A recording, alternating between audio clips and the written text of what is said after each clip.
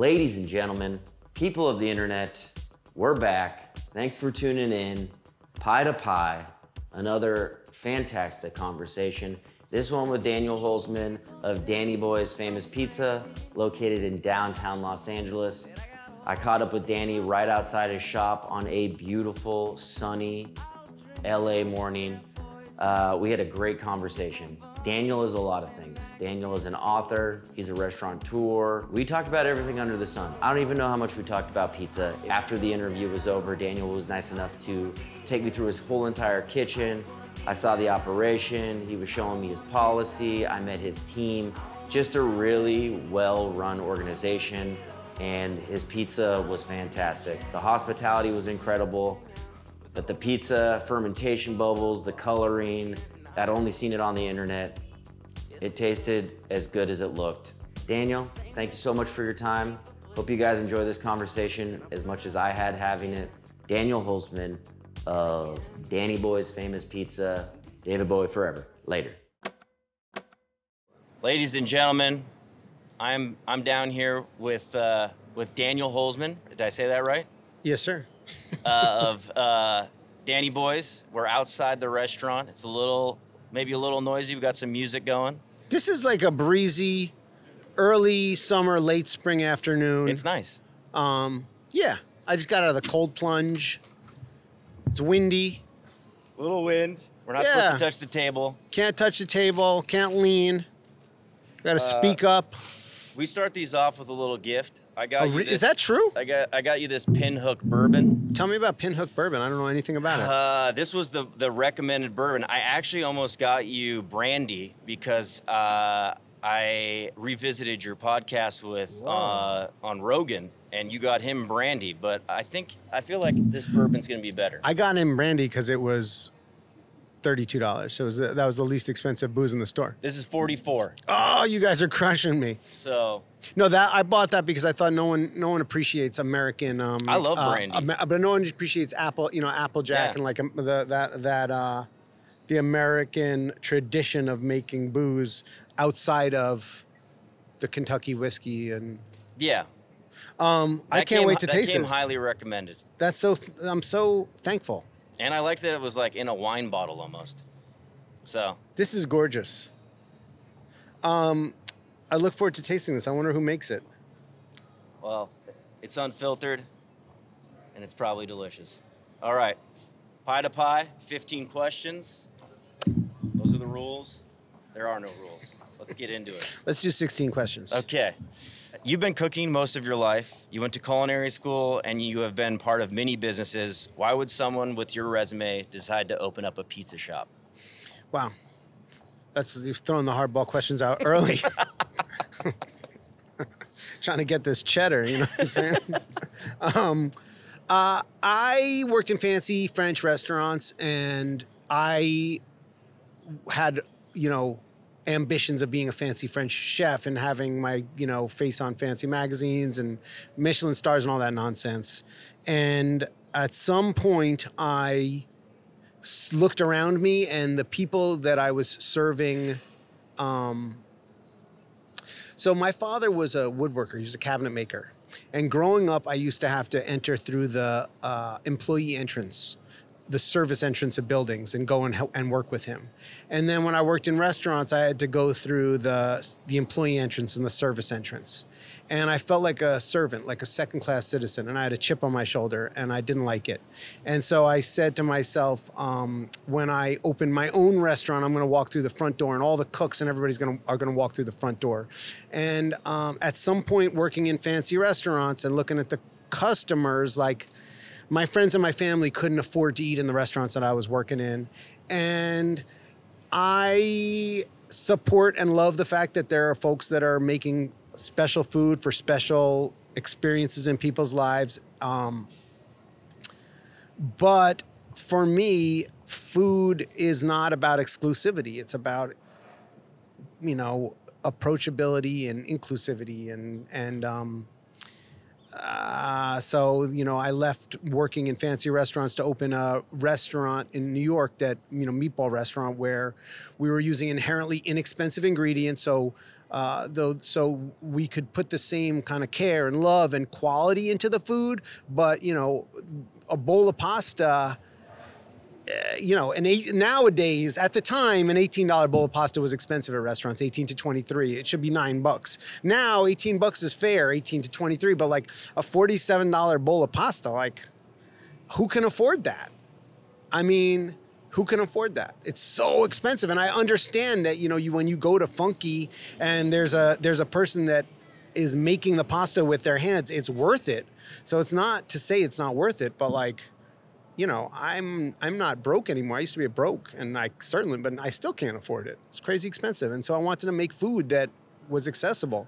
And I got out to LA, and, my wife and I were hungover, and we ordered pizza. And, there's great pizza in LA, but I didn't find... He has to say that as a disclaimer. No, probably. There's great pizza in LA. And LA has a rich history of great pizza. It's just a different type of pizza. Every city has its own type of pizza. And in New York City, the pizza that I grew up with in New York City is my comfort food. And I couldn't find it, the example that reminded me of home. And so we opened it. And it didn't start out as an obsession, but like everything else, you start making pizza and then it takes over. Oh, it's so fucking loud here. It's unbelievable. I know. It's like, this is going to be the most LA podcast we've ever had with our... Were you born in New York or New Jersey? I was born in Boonton, New Jersey. Okay. In lovely... I've never been back, but I hear it's lovely this time of year. Did you grow up in New York? I grew up on 83rd Street and 1st Avenue. So when I was like 6 months old, I tell my mom, we got to get out of here. We got to go. We moved. My mom was from Long Island. My dad was from Brooklyn. He's a Dodgers fan. Even when he was out here, he would call them the Brooklyn Dodgers. They moved to New Jersey when my brother was born. And 4 years later, I got born. 5 years later, I was born, and we moved back to New York. Yeah.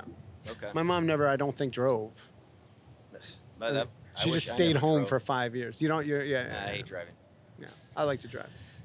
Tell me about how obviously you've probably been making pizza throughout your career, but weren't as serious about it before this opened. Who did you go to? How did you get inspired?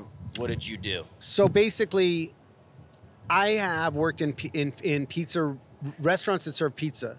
So I had a basic general idea, but pizzas, it's very, as you know well, as well or better than me, certainly. Pizza is like its own thing that requires its own respect because it's baking. You have to be a baker first and foremost, and then the cooking is just like putting the toppings on and figuring out what you want to combine.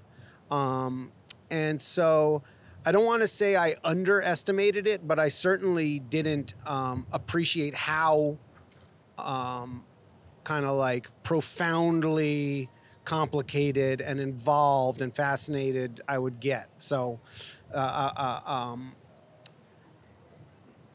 I started out by calling like the three guys named Vinny I know, because everybody that makes pizza in New York's named Vinny. There was a guy named Vincent that owned Gino's Pizza, which was right across the street from me growing up, and it was my first job. I was a delivery boy there. And his advice was very New York and very classic. Like, I worked in a pizzeria since I'm a kid, so his measurements were like, you fill a 9-pan 3/4 of the way with the salt, and the water should be like, so it's cold to the touch, and you put a 50-pound bag in the whatever, and you fill the water to here. He's using the force. And I thought, I loved Gino's Pizza, and it was my pizzeria growing up. And then I called my friend Vincent Rotolo, who had opened a Good Pie in Las Vegas. Mm-hmm.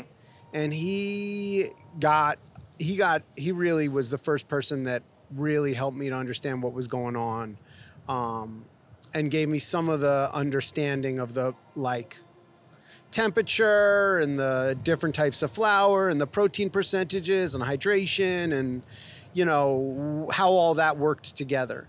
And I think at some point I was asking him questions that he was like, look, you got to talk to this guy, John Arena, who's the guy that taught me how to make pizza. And so I went and I sat down he was teaching like a class to It was like a 75-plus-year-old lady pizza demo, like Ladies Who Lunch, Vegas style. I don't know, I don't know where they bought the experience, but I learned more watching John Arena talk to these ladies who didn't care or weren't that wasn't their primary interest. Wasn't really learning. I think they were just interested in him because he's devastatingly handsome. Yes, he is. I learned more watching that like demo and conversation about pizza, and I was so impressed with not just his passion for it, but he really understands it on a level that very few people do. Devoted his whole life to. And so I went out and I spent some time working with him in Las Vegas, and I've spent a lot of time to this day, I called him the other day, problem with baking our bread for our rolls for our heroes, problem with, the way that the garlic knots are rising, everything. Every time I have any problem, I'm calling him. He's the Yoda. Yes, he is. He's the guy. He is. Yeah. Well, not a lot of people have access to people like Vincent. And Everybody's got access to them. People just don't realize that the hospitality industry attracts hospitable people, and you just have to pick up the phone. And we all are responsible for paying that forward. And the folks that make pizza that care about the ingredients and making it great have a responsibility to one another in the community, because the more that we share what makes pizza special to folks, the more folks will want to spend $4 on a slice and not be value driven when they're ordering pizza, right? Yeah, no, that was, you answered the question. I was just going to ask you the value and the importance of reaching out to people, maybe people that you think are unattainable, like a John Arena or a Vincent Rotolo or, Chris Decker. You should call them or text them or FaceTime, DM them or whatever you slide into. And it happens constantly to me. It happens constantly to everybody that I know. We all share and question one another.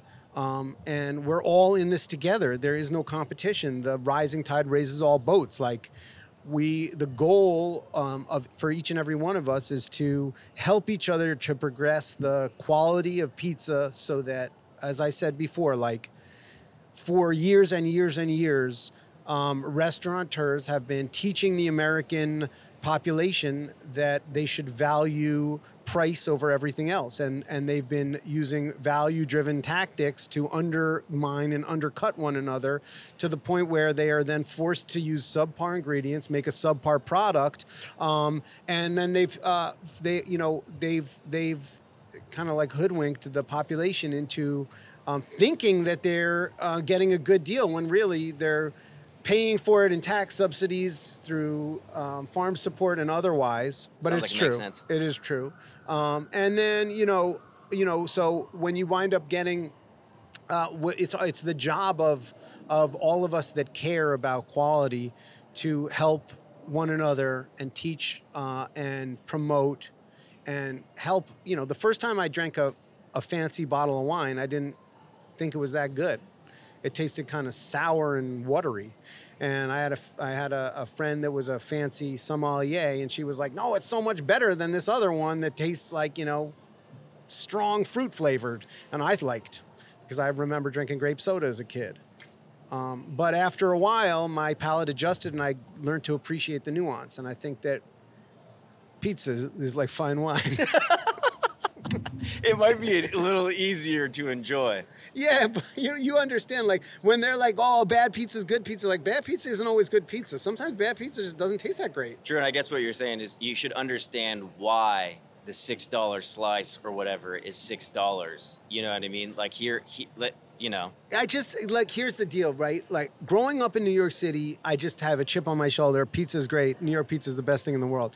And I'm certainly not going to disparage the pizza in New York, because it's phenomenally delicious. And there's more pizza per, for whatever population, square capita, this, that, or the other, than anywhere else. So, there's a huge variety in the quality of the pizza in New York. You can go down the street and have an extraordinary slice, and then you can have some pretty, run-of-the-mill, not-so-great pizza.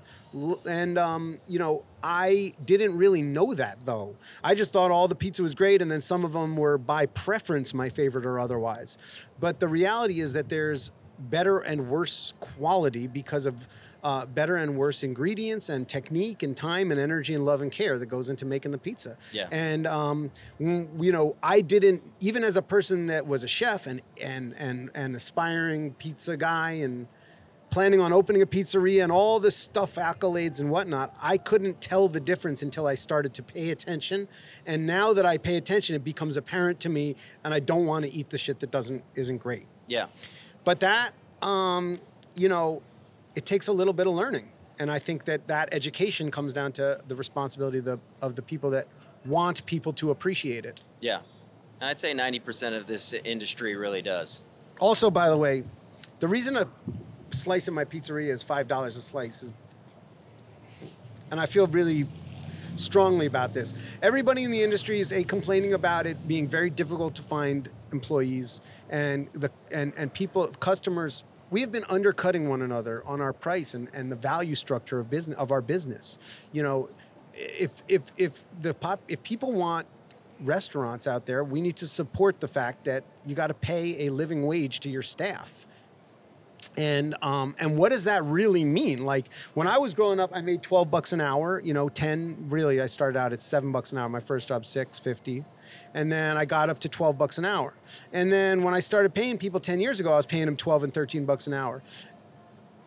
That's not a living wage. Even as a young kid, I could afford rent, and that's it. Maybe I could afford a pair of shoes every, whatever, when they wore out. Maybe I could go to the movies once a month. You want to be 18 years old and working towards your passion, great. But I have adults with families that work for me, and I don't want them to have two jobs. I want them to passionately care about the work that they're doing, and I want them to have a life outside of work. I got to pay them an adult wage. I've got to pay them. Everybody in our pizzeria makes at least $50,000 or $60,000 a year, and the leadership makes close to $100,000 a year. That's what it costs to have people that are good at their job and care about it. And the reason that people don't care about their job out there in the world is because they get treated like we don't care about them. And if you don't care about your employees, what do you expect? You know what I'm saying? Like, slavery is over, people. It's time to treat people well and care about them. And unfortunately, for the people that get to keep the whatever's left at the end of the month, that means you got to pay them well. It would be really nice if I could just make lots of money and not care. But yeah, I didn't get born that way. Sorry. Yeah. Anyway, so that's why the pizza is $6 a slice, because labor cost is 40%. Growing up, labor cost was 25%, food cost was 25%. The rest came to 30%. Is your labor 40%? Close to? Depends upon the month, but yeah. Is your food cost still around 25? My food cost is somewhere in the 22 range. Okay. And my labor cost, I try and bring my labor cost in at 35%. Yeah.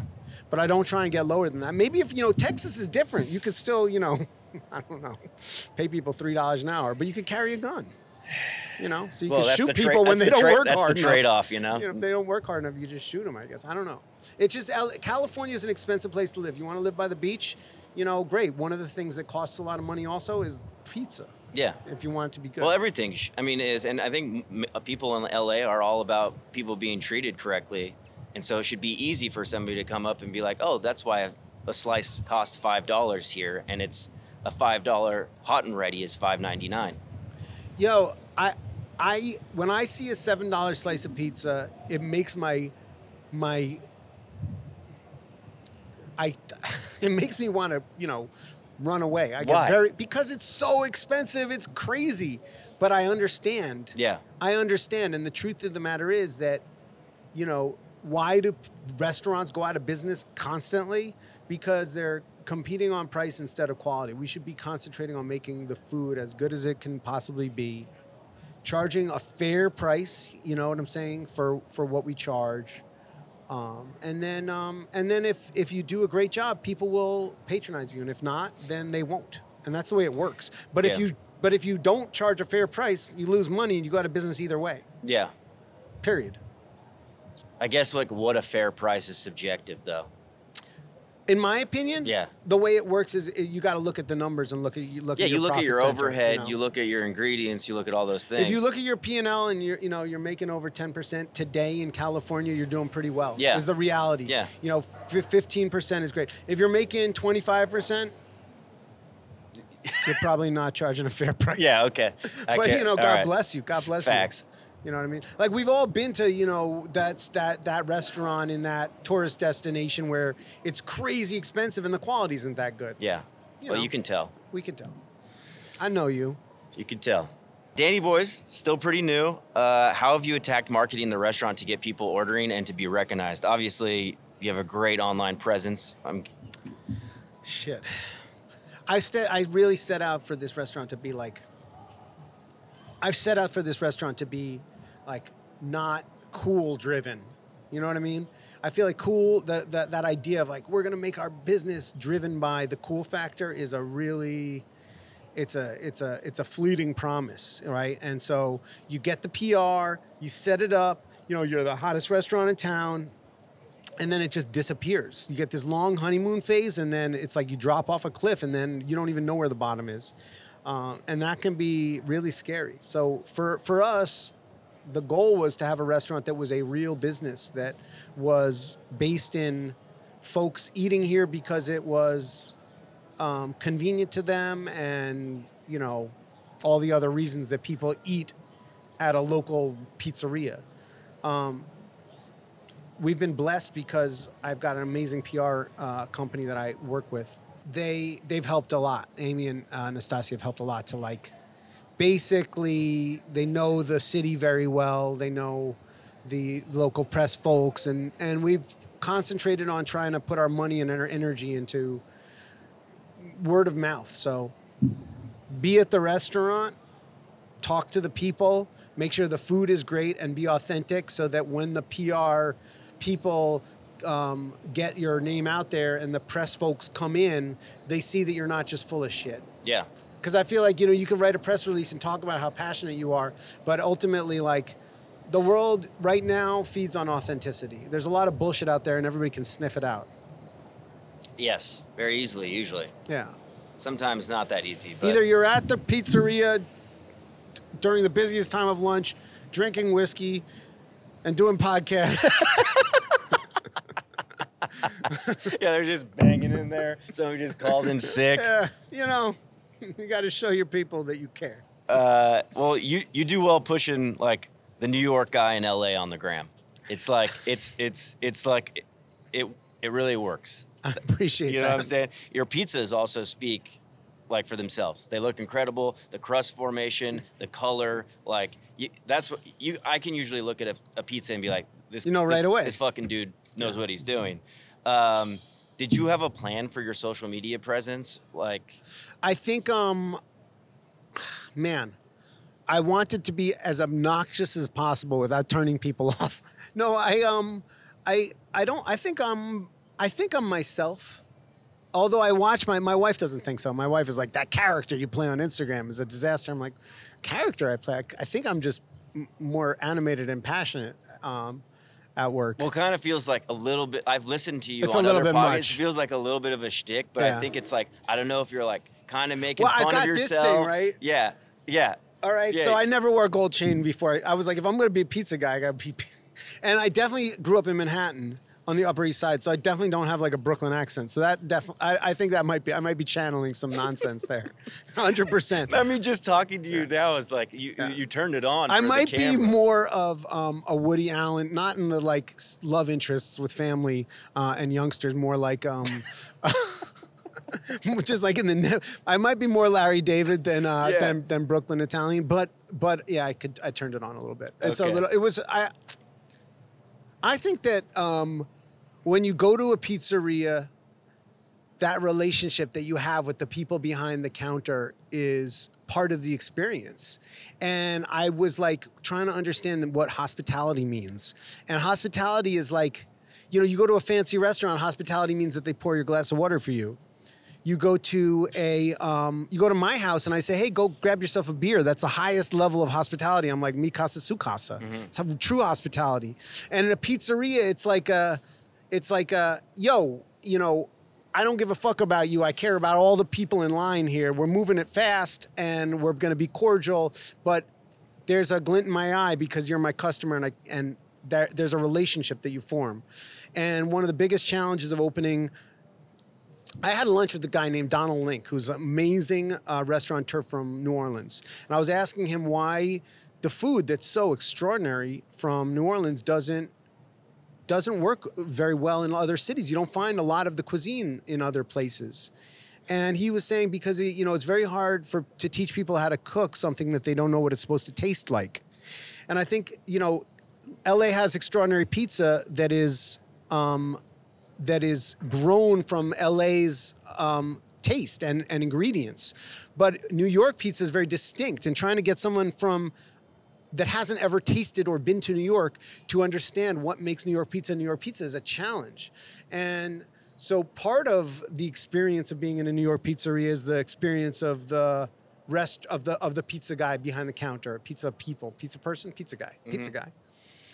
behind the counter. And so I thought that part of my responsibility was to show the folks that work at the pizzeria what that means. And part of it is playing a little bit of a character.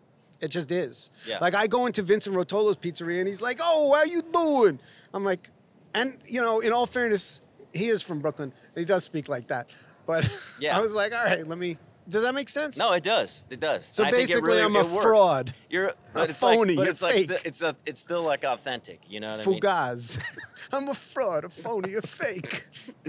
You live on the west side, beautiful Venice Beach, right? Oof, beautiful. I have a gorgeous tent. Nice. I live right on the.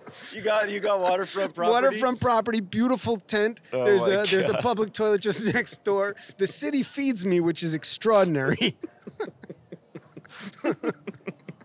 Dude, it's actually looking pretty clean out here. Listen. I don't know whether it's the pandemic or it's the new government folks or whatever, but it's way clean. It's very nice actually. Yeah. And I hate to propagate that as a joke, but it is funny. Yeah. But it wasn't funny when it really was a thing. But it's way nicer now. Well, that's People good. have been cleaning it up. That's good. Where are you getting your pizza from out there when you order? Man, in Venice Beach. So in all fairness, I don't eat a ton of pizza outside. I eat a slice of pizza every single day at Danny Boy's. I'm here every single day. Yeah. And for a while there, it was like 2 or 3 slices. I thought it was a magic diet food because I didn't gain weight for a while, and then it hit me like a freshman 15, but more. And the pepperoni finally gave me heartburn. If you eat a slice of pepperoni pizza every day, it'll destroy you. But you could do like a year straight before it really gets bad. Okay. That's my experience. I eat the Gelina pizza. I go down there to Gelina to go and I eat that slice of pizza. Obviously, Abbott Kinney, Abbott's Pizza Co. has been there forever, and they've got that weird sesame seed and like bagel crust, which is actually kind of delicious, and I loved it. They have a salad slice that I tried to mimic here because I thought it was so great. Yeah. And I love that. Little Dynamite just opened up in Culver City. Yep. They've got a square slice that's great. And I really like that. I really like them. Joe's Pizza was growing up was a go-to, and so there's one in Santa Monica. Here, though, right? Hey, it's different. It's different, but I got to tell you, like, I moved out here, and Joe was like, "Hey, you're opening." He called. And Joe? Yeah, it was like I want to have him. Is the Joe's out here like his cousin or something? I don't know. Twice there's removed? some complication in there. I think it might be like one of those Ray's Famous Original stories where it goes around. He called you. He called me. Out of the blue? Out of the blue and was like, I hear you're opening. I want to welcome you to LA, take you to lunch. I thought he was trying to like break my knees if I opened next door. I was like, you done, son? It was, so, yeah. I'm trying to think of where else I eat. Those are where I would order pizza from. Okay. That was enough. 3 pizzerias is enough? Good. Yeah. I think you covered it. You ever been to South End? No, tell me about it. Oh, I think it's mostly Neapolitan. I forget the dude who owns it. Italian. It's good. Yeah. I'll try it out. South End, I think is what it's called. And then Great White. Yeah, they just have a pizza program. They've got a I've pizza never program, been there. So the guy that we hired, I opened this pizzeria, and I got to be honest, man. working in pizzerias and learning about it, blah, blah, blah, it does not prepare you to run a pizzeria. So I hired a bunch of guys that worked in pizzerias, and one of them was a guy named Mardo. And he taught all of us how to make pizza. I mean, he was extraordinarily talented, and he had come from Great White. This kid has worked at every single, man, I don't want to be rude. This man has worked at every single pizzeria in LA because he gets fired after like 3 weeks because he's a drunk with the worst attitude I've ever experienced in my entire life. Those It took tough me, employees. I mean, I wanted to murder this guy so many times. He was so openly, extraordinarily rude to me, to my face, but I was like, dude, he's the only guy that could get the pizza off the paddle round. I was like, Jesus. Is he still working No, for you? no, absolutely not. He quit. I tried my best to help him out, man, but he just would not. He never showed up on time, not even once.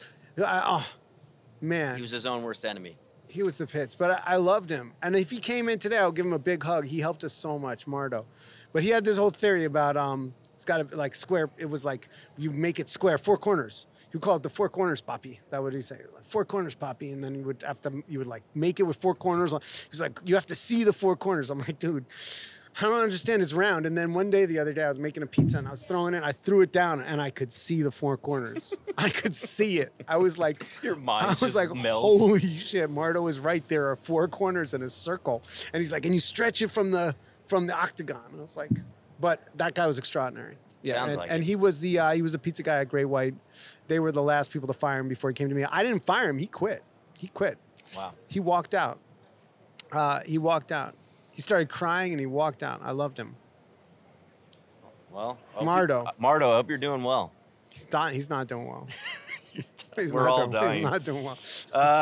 So you're a jiu-jitsu dude. Am I a jiu-jitsu guy anymore? I hurt my back. I haven't trained for like 7-8 months. I mean, isn't it something that you carry with you your whole life?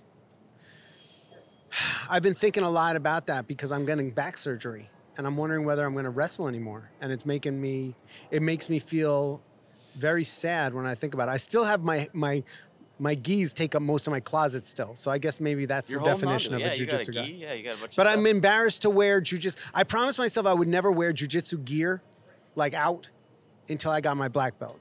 And then I got my black belt and I started wearing that real proud. You like wore it to work, your black belt? Always, at all times. Mm-hmm. No, the sweatshirts Yeah. and stuff. But then I haven't been wearing it lately because I feel like a little bit of a fraud. I feel like you got to be in it or not. You got to be in it or not. Well, It's not a hobby. yeah. I mean, it's it a is. lifestyle. Was that what you're saying? It's like Othello. It's a minute to learn, a lifetime to master. No, I think you got to be in it, man. I don't think you. Yes, I think you keep your black belt. I'm proud of it. I worked my ass off. It was the hardest thing that ever happened for me. But I don't think it's something that we all know exactly where we are in the game. Period. End of story. Yeah. Right? We all know. Well, it's a physical thing, but there's also mental, right? That you carry on in that art. I've never done it. Yeah, I think I could fuck a guy up if he stepped to me for Yeah. sure, and so I'm not overly concerned about it. I also think that I could get punched in the face and it would really suck, and he could usually does. either way. So I don't. I think you got to stick with it, man. I think you got to be in it or not. Okay. That's what I think. And I think it doesn't mean that you have to be competitive, but I think either you're on the mats or you're not, and everything else is bullshit. Okay. Where you are in the game, where your belt is is less important than. It's like when people are like photographers. What's the best camera? And they're like, well, the camera you got with you. Yeah, the one in You know, your it's hand. kind of like it's like embarrassing, but it's just true. You got to be in it. Well, has doing jiu-jitsu ever, have you, when you were like really into it, did it help you in other parts of your life? Like, did it help cooking at all? Did that kind of thing bleed into other things? I've thought about getting into it and as a release and maybe it helping for other aspects of life. Jiu-jitsu's like meditation. Yeah. It's just a form of meditation. Yeah. So, yes, no question about it that it, I have a frenetic, energy, right? And that is, I've got a lot of energy and it's not getting a release right now. I could swim laps all day long and it's not the same experience. So it's a form of meditation. And Okay. it helps in everything. It keeps you centered and calm. It also, men are born like you watch those nature channels and the two bulls go up and they try and kick each other's ass, and that's how they decide who's going to get laid. And I understand that that's not how you get laid anymore, but for some reason there's some part of the male brain that is always, I think maybe it's because you're scared, young, but you look at the other guy and you think, can I beat him up or not? And I don't know. Like, I guess we've had, only a few thousand years of living in a society for us to like hone the finer aspects of our humanity.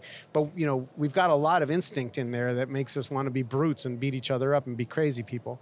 And the jiu-jitsu really helps you to understand where you fit in that world. So it's less like, I don't know. I just don't feel that need to be an asshole to somebody or fake like I'm going to fight them, because either they can beat you up or they can't. And that's not what makes them better or worse than you. Yeah. And once you experience it a lot, you also realize that like fighting is something that, like, growing up in New York and as a chef, I just figured I should be tough and good at making pizza by like default. Those should be the downloaded cards that I came with, right? But the truth of the matter is that unless you fight all the time, you're not good at it. The person that works harder, trains harder, and puts more energy and time into it is the person that is better at that. And the person that spends more time concentrating on being the best and learning the most about pizza is the one that's going to do the most of that. Everything in life is about work and discipline. Energy in gets quality out. Yeah. Time and energy, that's it. So like that idea of inherently tough doesn't exist, although there are some mofos that are just inherently tough. Built that you way. see them. Yeah. They go to prison and then they survive. I'm not actually a tough guy, obviously. Clearly. No one ever thought so. No one ever said. It was the glasses that gave me away. Have you always wore? You came out of the womb wearing It's those? the Woody Allen thing. All right. You're a lot of things, but also an author, Oh. co-author of 2 books. Charlatan, author. Hey, dude, everything under the sun. Is that something you Thespian. always? Is that something you always wanted to do? And would you do it again? And was the process enjoyable? That's 3 questions. Yes. It's writing is like, man, the hardest thing. The reason that people that are great writers make a lot of money is because it's worth it, dude. It is so extraordinarily hard and painful to write something, and it seems like it should be so easy, but man, what a challenge, and what a rewarding experience. And Matt Rothbard's my writing partner. Yeah. And I went to him years ago. We first met 15 years ago, and I was like, had some douchey attitude. I was like, I want to have a column in the New York Times, which is like, I don't know, it's like going up to like some guy and being like, I want to be in the New York, in the Metropolitan Museum of Art. I want to put my photographs there. And you're like, okay, well, like, fuck you. What gives you the, And Matt was really nice and about it. And he was like, well, if you really are interested in writing, like, I went to college and spent my time as a journalist, working for, cutting my teeth and blah, blah, blah. But if you really want to do it, why don't we co-author a column together? And it was, it's been a really wonderful, fulfilling experience in my life, working with him, learning to write a little bit, learning about the process. And then most fun about it is challenging myself, because when you write something down, it's indelible.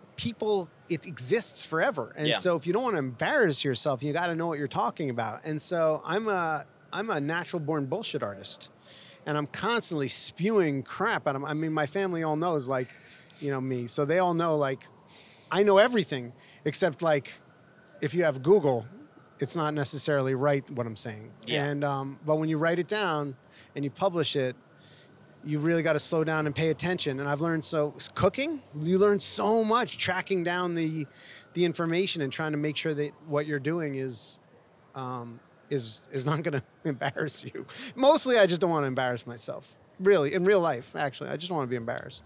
Are you going to write another book? Absolutely. Yeah. I don't have one on deck, but Matt and I talk about it all the time. He's busy and I'm busy, and so the first cookbook I wrote was with the Meatball Shop cookbook. Yep. And I didn't know what I was doing, and I learned a ton because the publisher was extraordinary, and we hired somebody to help us. My partner Mike Chernow and I worked on it, and I'm very proud of that book. But a lot of the credit goes to the folks that were, the editor and the person that we hired to help us write it, and the photographer. I mean, they're all big part of it. It's a collaboration. Yeah. And a little bit before the pandemic, I was reading Martin Luther King's autobiography, and I was thinking to myself, how did this guy? It's an extraordinary book. He's an amazing writer. Mm-hmm. And obviously, like the speeches, you got to write them before you read them, I guess.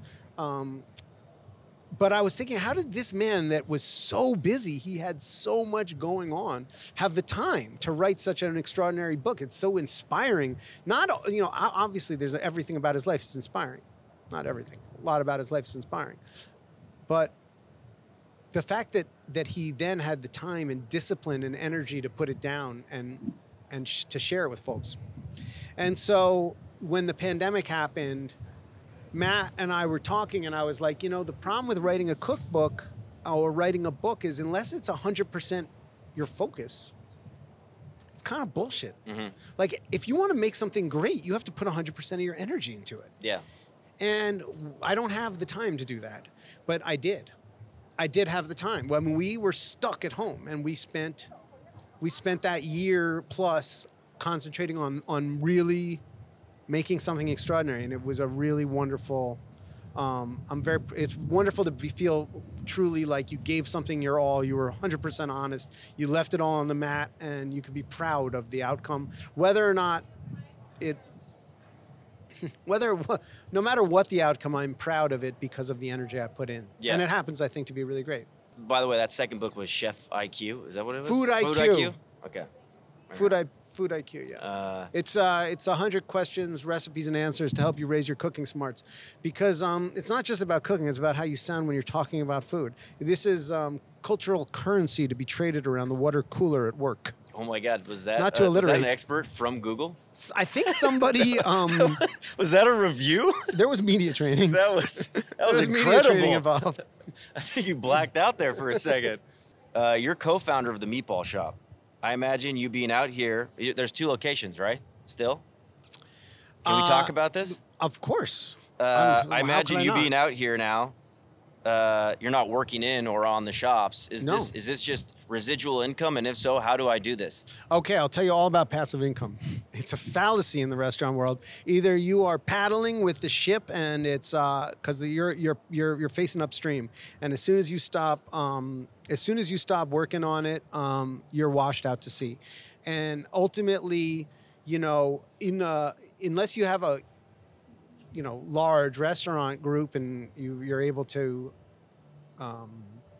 unless you're one of the big dogs that has hundreds of restaurants, the truth of the matter is that most restaurants only have enough money for their immediate team.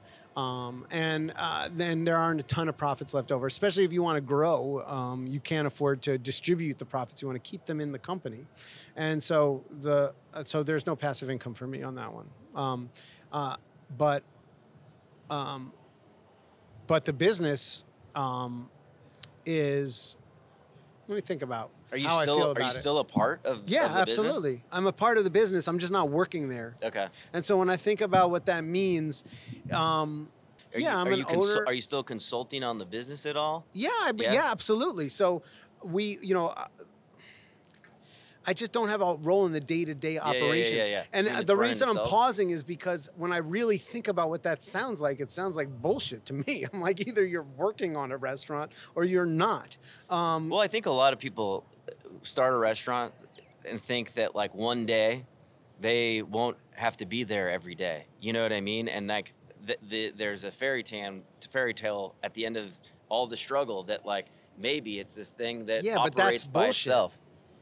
It just does. That's not true. Yeah. I mean, maybe it is, but not if you want a great restaurant Yeah. that you care about.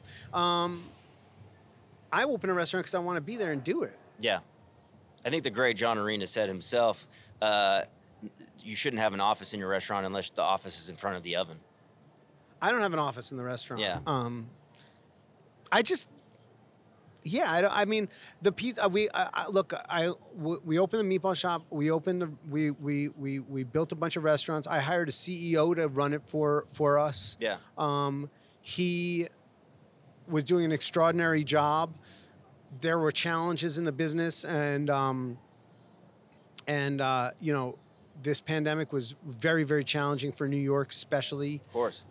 We've got a couple of shops left. They're doing well. The food is great. The team is extraordinary. I don't spend a ton of energy and time on it, but we do communicate about it. I support it however and whenever I can. My partner Michael and I talk about it, you know, very, very regularly. But he's in the same position I am, you know, not on a day-to-day basis. Yeah. And it's something that I'm very proud of. Yeah.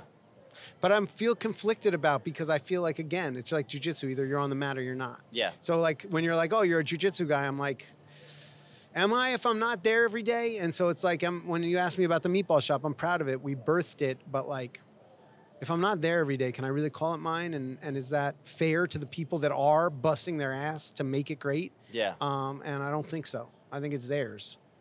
You open a restaurant and it's all yours. I mean, right now I'm working on a business plan. I'm working on a business. I've got drawings. I mean, it's mine. Maybe I start to share it a little bit with the architect, the investors a little bit, but it's like mine. And then all of a sudden you open it up and your team, it's your teams. Yeah. And it's your customers. Yeah. And like that pizzeria, it says Danny Boys.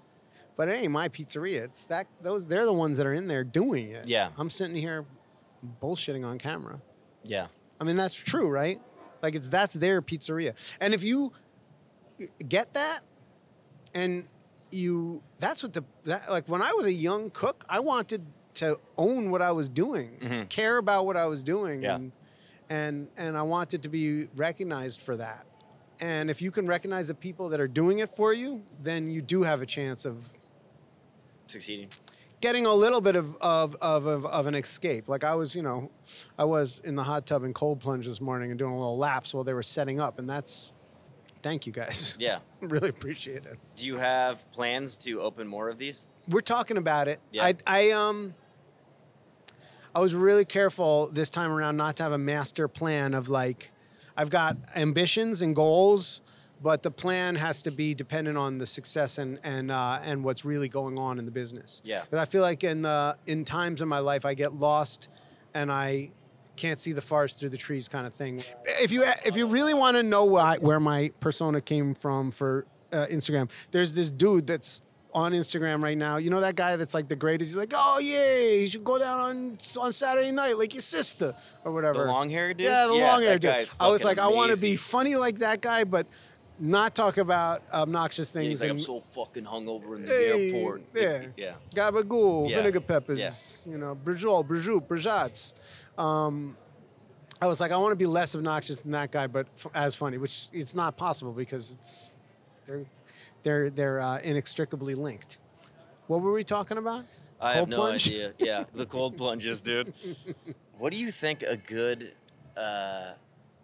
startup for this kind of concept is monetarily? A good estimate. I think the more money you have, the better off you are. But realistically, man, look, it depends upon how much you got to lose, right? Because insurance and building permits and all that kind of stuff, like, when you're young and you're kind of reckless because you got a little less liability, if you lose it all, it's like kind of okay, you know? And then as you kind of progress, you realize how risky what you were doing really was, and it starts to get more expensive. But I think in LA, you need 600 grand to open a pizzeria. And that's tight. Yeah. You could probably do it for 4, but, you know, it's pretty down and dirty. Yeah.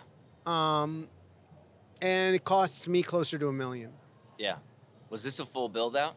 The was there landlord did a shit? lot for us here. Okay. And so it's kind of part of the construction of the place. So it's a little more complicated than that. Plus it's a union building. So, you know, the union folks, make a living wage, and that makes it, you know, a fair price and more expensive. And there are also a lot of rules based on the complications of being part of a high-rise building, engineering wise, and hours of operation wise, that made it very expensive to build out here. Yeah. But you know, freestanding, smaller building, yeah, I think 500 grand, 600 grand, 400 grand, depending upon what's in stock. You know, ideally you find a place that's already a pizzeria, you know. But I kind of think that the problem is that, look, like, the goal is for it to be financially successful. And in success, you don't want to be limited by the choices that you make during construction. So if you can spend more to, you know, to get it right. A penny saved is a penny earned, but you don't want to limit your upside because you know, didn't spend a little bit of money on what you needed to make it right. That's great advice. Yeah, that's what I think. What is your best selling item and your worst selling item? Pepperoni pizza is our best selling item. Yep. By, like, you know, I don't know, a third of the people get a slice of pepperoni. New York, it's just a slice of cheese, regular slice. But here it's pepperoni. Maybe it's 50-50 in New York, I don't know. Okay. Pepperoni's the best pizza, let's be honest. Yeah. Come on. If it wasn't the best, everybody wouldn't want it.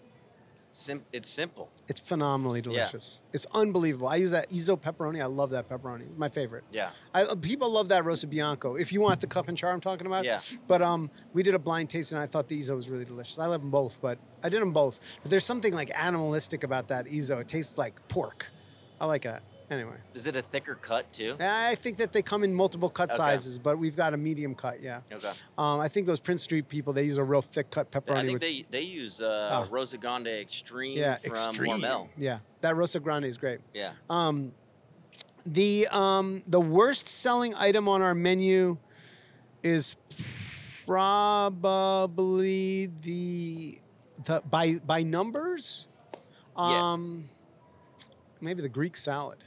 Oh, really? I think we sell like 14 Greek salads a day. When do you decide to kill an item? Even if it's like something you really love, you really wanted it to work out. I learned it. So I fly planes. Do you know this? I pilot planes. Wow. In the plane, they have a checklist that is the equipment necessary in order to be legally allowed to take off. And you go through that checklist, and if something is broken or not working, you could be like, either it is required or it's not required equipment. And I think a pizzeria or any restaurant menu is that way. You look at your menu item and you say, do I need to have this item on the menu? Like, if you said, is it part of the identity of what makes this restaurant authentic to what it's supposed to be? And if that's not the case, then there are no sacred cows, and you should fucking cut it as soon as you goddamn can if it's not making you fucking money, because what are you here for? Yeah. It's a waste of your time, right? So, in a nice, friendly way, back to the nice guy. That's my other persona. It's called the asshole guy. Doesn't get that was good. Condescending dick getting bag. I was getting fucking hyped. Yeah. So I think you know, if it's doing something for your customer, like, I think about that a lot. But I think that people hide behind that excuse where you're like, well, I got gluten-free on the menu not because it sells well, but because, you know, when you get a big party, one of them was gluten-free and it stops people from, it's like, hey, man, you got to be authentic and true to yourself. You make food that you love, that you think is great quality, that you want to eat, that you want to share with people. And then, and if it doesn't sell well, then, like, get out of your own way and get it the fuck off your menu. Make room for shit that will. Do you cook your gluten-free in a pan? Yeah, we make a pan crust. I think the gluten-free trend is waning. For sure. I think it's waning. It's less popular than it was. I think, especially in a place like LA, which is at the forefront of the forefront, the vanguard of dietary. I'm trying to say this in the nicest way I can possibly say. We're at the vanguard of dietary restriction. Yeah. A dietary trend. I think that I'm seeing a lot fewer folks come in and get gluten-free. I think it's wonderful for the folks that are celiacs and really have quite a sensitivity to it because there's more availability. I'm proud of the gluten-free pizza. We wouldn't sell it otherwise, but we don't sell as much as I had anticipated. Yeah, well, maybe people are just making better pizza using better grain, and so it's better on people's stomachs. Or maybe like most trends in the world, it ebbs and it flows. Do you think it was a trend? Do I know it was a trend? No, Yeah, do you absolutely. think it was a Of course trend? we know. Yeah. Yeah, of course it was a trend. All those people are just fucking full of shit. No, absolutely not. They're not full of shit. But that doesn't make it not a trend. Yeah. I mean, why? I wonder why. How did that become a trend? Was it really people just? I think that what winds up happening is folks, look, I'm sure, and there's lots and lots and lots of scientific evidence to show this, that people have different levels of sensitivity towards different types of foods. Yeah. And so, I imagine that, most of the folks were being honest. And I'm sure that there's some psychosomatic factors involved as well. Yeah. Like in all, medical research, we know that when people think something to be true, it helps, and it is true. Yeah. And so, who cares why it made people feel better? Yeah. I don't know, man. We shouldn't talk about this. I don't have nice things to say. Yeah. No worries. I only like to say nice things. Do you eat your gluten-free pizza? I did once. Yeah. You had it one time. I tried it out. That Fiore gluten. Dude, flour that's is pretty good. I gotta It's be kinda straightforward. magic. The gluten-free pizza I eat a slight. I make sure to eat at least one pizza of everything one taste of every single thing that we serve at least every week, right? Yeah. So I eat a slice of gluten-free pizza every single week, and it's delicious. Yeah. I think it's a delicious food, and I think if you were to close your eyes and not know what you were eating, you wouldn't know whether it was gluten-free or not. It's just a delicious type of food. Yeah. I only take umbrage or get frustrated with folks when they make food that doesn't taste good just to have it on the menu. Have it on the Yeah. menu. And so we said we wouldn't have it on the menu if we couldn't make it great. Yeah. But luckily, Vincent Rotolo is a friend of mine, and he helped me with it. And he knows what he's he's doing. the gluten-free guy. Yeah. And, All right. I didn't mean to talk about gluten-free. No, I just don't want to this long. speak to the veracity of people's complaints about their dietary restrictions. I think in America, there's a lot of folks who are self-indulgent, and 100%. and I think that there's a lot of folks that blame reasons for their, health problems, and we should take more responsibility. Have some self-discipline. Yeah, like, you don't have to call the cops for every single problem. There's a lot of problems that we can solve for ourselves, and we don't need to we could help each other, help one another, be part of the community, and stop waiting for a magical other thing to fix our problems in a nice, friendly way. Well said. Gluten being one of them. All right. Is there a failure in your career? My career is I have been failing upwards from the very beginning. I need one failure that really taught you something that hopefully you could share that would help us. I had a terrible attitude, and I struggle with it to this day, being respectful and appreciative and kind and thoughtful. And my mouth works faster than my brain, and I'm one of those Eastern European crazy people that just,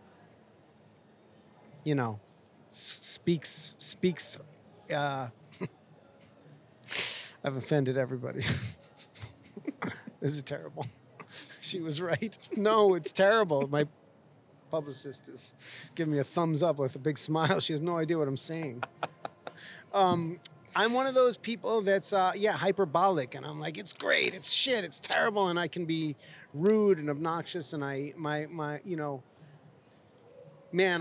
stifled so many creative, wonderful, thoughtful, hardworking people that wanted to support what I was doing. And the lesson, I think, my biggest failure that continues is not truly appreciating the people that are next to me that are hoping to share my dream, but ultimately supporting me to realize my dream.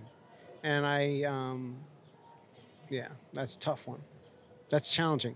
Fucks me up. Yeah. You could be so nice, but if you show your ass for 1 minute, if you're honest for 1 minute and you're a dickhead, it takes it all away. Yeah, it's like, oh, Yeah. there he is. There's that guy. Turns out he was an asshole. Yeah. Yeah, we don't want to support him anymore. So don't be an asshole. Don't be a fucking asshole. Okay, here's the hard question. Is pizza on the East Coast better? Is pizza on the East Coast better? It's very different, but no, it's not better. That's a silly question. There's, okay, let me use this as an allegory example. What did you call it? I think I said metaphor or autobiography. A metaphor? What's the thing where you do the letters and you come up with a word that sounds like it and then you can remember the That's acronym? called a bar. Acronym? Bar? Yeah. That's a bar. That's a bar, dude. I was thinking when we were trying to write the cookbook about, in a world where it's not popular to look at one culture and say that they're better or worse at something than another culture, then I was trying to understand why French food was so celebrated and had so much influence on the rest of the world's food culture and culture. And I realized that it had been celebrated in French culture for many, many years before other cultures maybe had celebrated food in the way that, kings had put together contests for chefs, and chefs were not second class citizens, but they were considered artists, and there were techniques that were developed through that. And when a culture celebrates something and supports it, it has a better chance of becoming reaching its goal, right? And in New York City, like, pizza got there first. So there is more time and energy. And so therefore there are more pizzerias and more people that know how to make pizza, and it's had more time to evolve and innovate. And I think that as the Italian diaspora kind of like migrated across the country, different communities used different ingredients based on what was available, and they made pizza that would be to the liking of the local community. And so it changed, but it didn't make it better or worse. It just made it very different. And so some places have then, pizza's proliferated and done very well, and you have a huge community of lots and lots of different pizzerias. And other places it wasn't as popular, and so you didn't see as many. And so in the places where there are lots of pizzerias and lots of people making pizza, it naturally the cream rises to the top, and there's a bigger pool. So this is a complicated way of saying yes. No, I'm just kidding. Yes, it is better. Yes, it is better.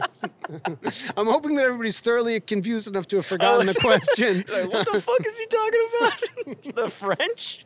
I'm trying to say that, when you have more time and more energy and you put more effort into it, it has a better chance of being better. But, there's more pizza. Yeah. But I don't know whether it's better, especially now when we can all share information and understand and learn from one another so quickly, right? It's like I don't need to go to a chef to get the information. I can go online and find the information. I can study. It's available to me. So I think there's great pizza. Is the pizza better in New York? Is the pizza better on the East Coast? I also haven't traveled enough around the East Coast to really be an expert and say, like, have you had pizza in Charlotte, North Carolina? Is that in North Carolina? Yeah, it could be fire, though. Could be amazing. Yeah. Could be terrible. I don't know. Have you had pizza? I haven't traveled around the West Coast enough. I have no idea, but I'm just making best pizza I can. That's I have an all that opinion matters. about it, but I ain't going to share it. Okay. All right. I saved the hardest question for last. What is the greatest band of all time and why? I think the greatest band of all time and why? It can be artists, I'm too. a big Shostakovich guy. I think that his marches were extraordinarily influential.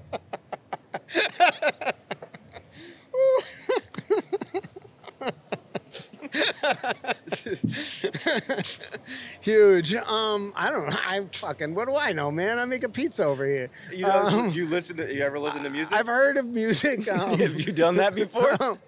I've listened to music. I know you're a busy before. guy. I mostly podcasts and books on tape. Oh my gosh. Yeah, I only listen to tape. Autobiographies of influential Cassette people. The greatest band of all time. I wanted to say David Bowie, but that's not works. true. I just think David Bowie's great. I don't know. I'm really. Bowie is great. I love David Bowie. I love fucking Stevie Wonder. I've been to more Stevie Wonder concerts than any. Stevie Wonder. I don't know. Rolling Stones are pretty fucking great. Yeah. I know it ain't Green Day. I'll tell you that much for all you people out there that are still listening to Green Day. It ain't Green Day. Not the best of all time. They're great. They're great. Yeah. If you're a grungy guy, you love that. You live in your car. You never get laid anymore. Dookie was pretty good when it came out. It's fucking great. Green It was Day's a good great. album. Yeah, it was great. That was a high school treat. I think a friend of mine is the manager of Green Day, and I want to apologize sincerely for that comment. It just came out naturally.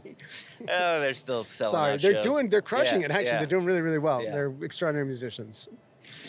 They're better All than- right, well, I play the flute. You play the flute? Absolutely. You're a flute player. Yeah, my wife teaches piano, and I play the flute. Special. Are you dead serious? 100%. Wow. Dead Are you in to it. marching band? No. I don't think they do the flute in the marching. Oh, they probably do. Yeah, Piccolo, they do. piccolo. Yeah, you're right in Yeah, the front. Yeah, no. Oh, yeah. 110 clarinets in the big parade. And Mm-hmm. Yep. You're right. Where do we go to get in touch with you? Where Dan- should people go to you- bug you? Get in Listen. your DMs. You should pop over to Yeah. at Danny Boy's Famous Original Pizza. You guys just hit 20K Instagram followers. Brother, Yep. the people are so fucking wonderfully They love it. supportive. It's extraordinary. Every reel you post just blows the fuck Makes up. me so happy. Are you on TikTok? Hell yeah. Are you running all that yourself? These ladies do the whole That's it's situation. They're incredible. amazing. It's incredible. Are you Yeah. doing those in one take? Yeah, one take wonder. Incredible. What do you think it is? There's a script. They're speaking from the heart. Hey, I gotta ask. Should I do a script? No. I I could think what not- you're doing is working. I wouldn't tell you to do anything. I'll else. tell you if you asked me to act, Yeah, it wouldn't work. It wouldn't work. It would That not wouldn't- that work. wouldn't be it. It's got. I am not an actor. Okay. All right. So hit you up on Instagram. Yo, you should hit me up on Instagram. You should come down and get a slice of pizza. There we go. It's a beautiful day in downtown today. It's fucking It's hot be- as balls Yeah. down here. It was kind of cool when we started, but it's Yeah. a nice day. So come down to the shop, grab a slice. Get a slice of pizza. I'm here every day. You make me so happy. And introduce yourself and thank you for the Daniel, support. thank you for doing this. I really appreciate it. You're so kind with your time. Let's go get a slice of pizza. It was great. You gonna have a slice? All right. God bless. Thank you. God for all your gods. Enjoy. I don't wanna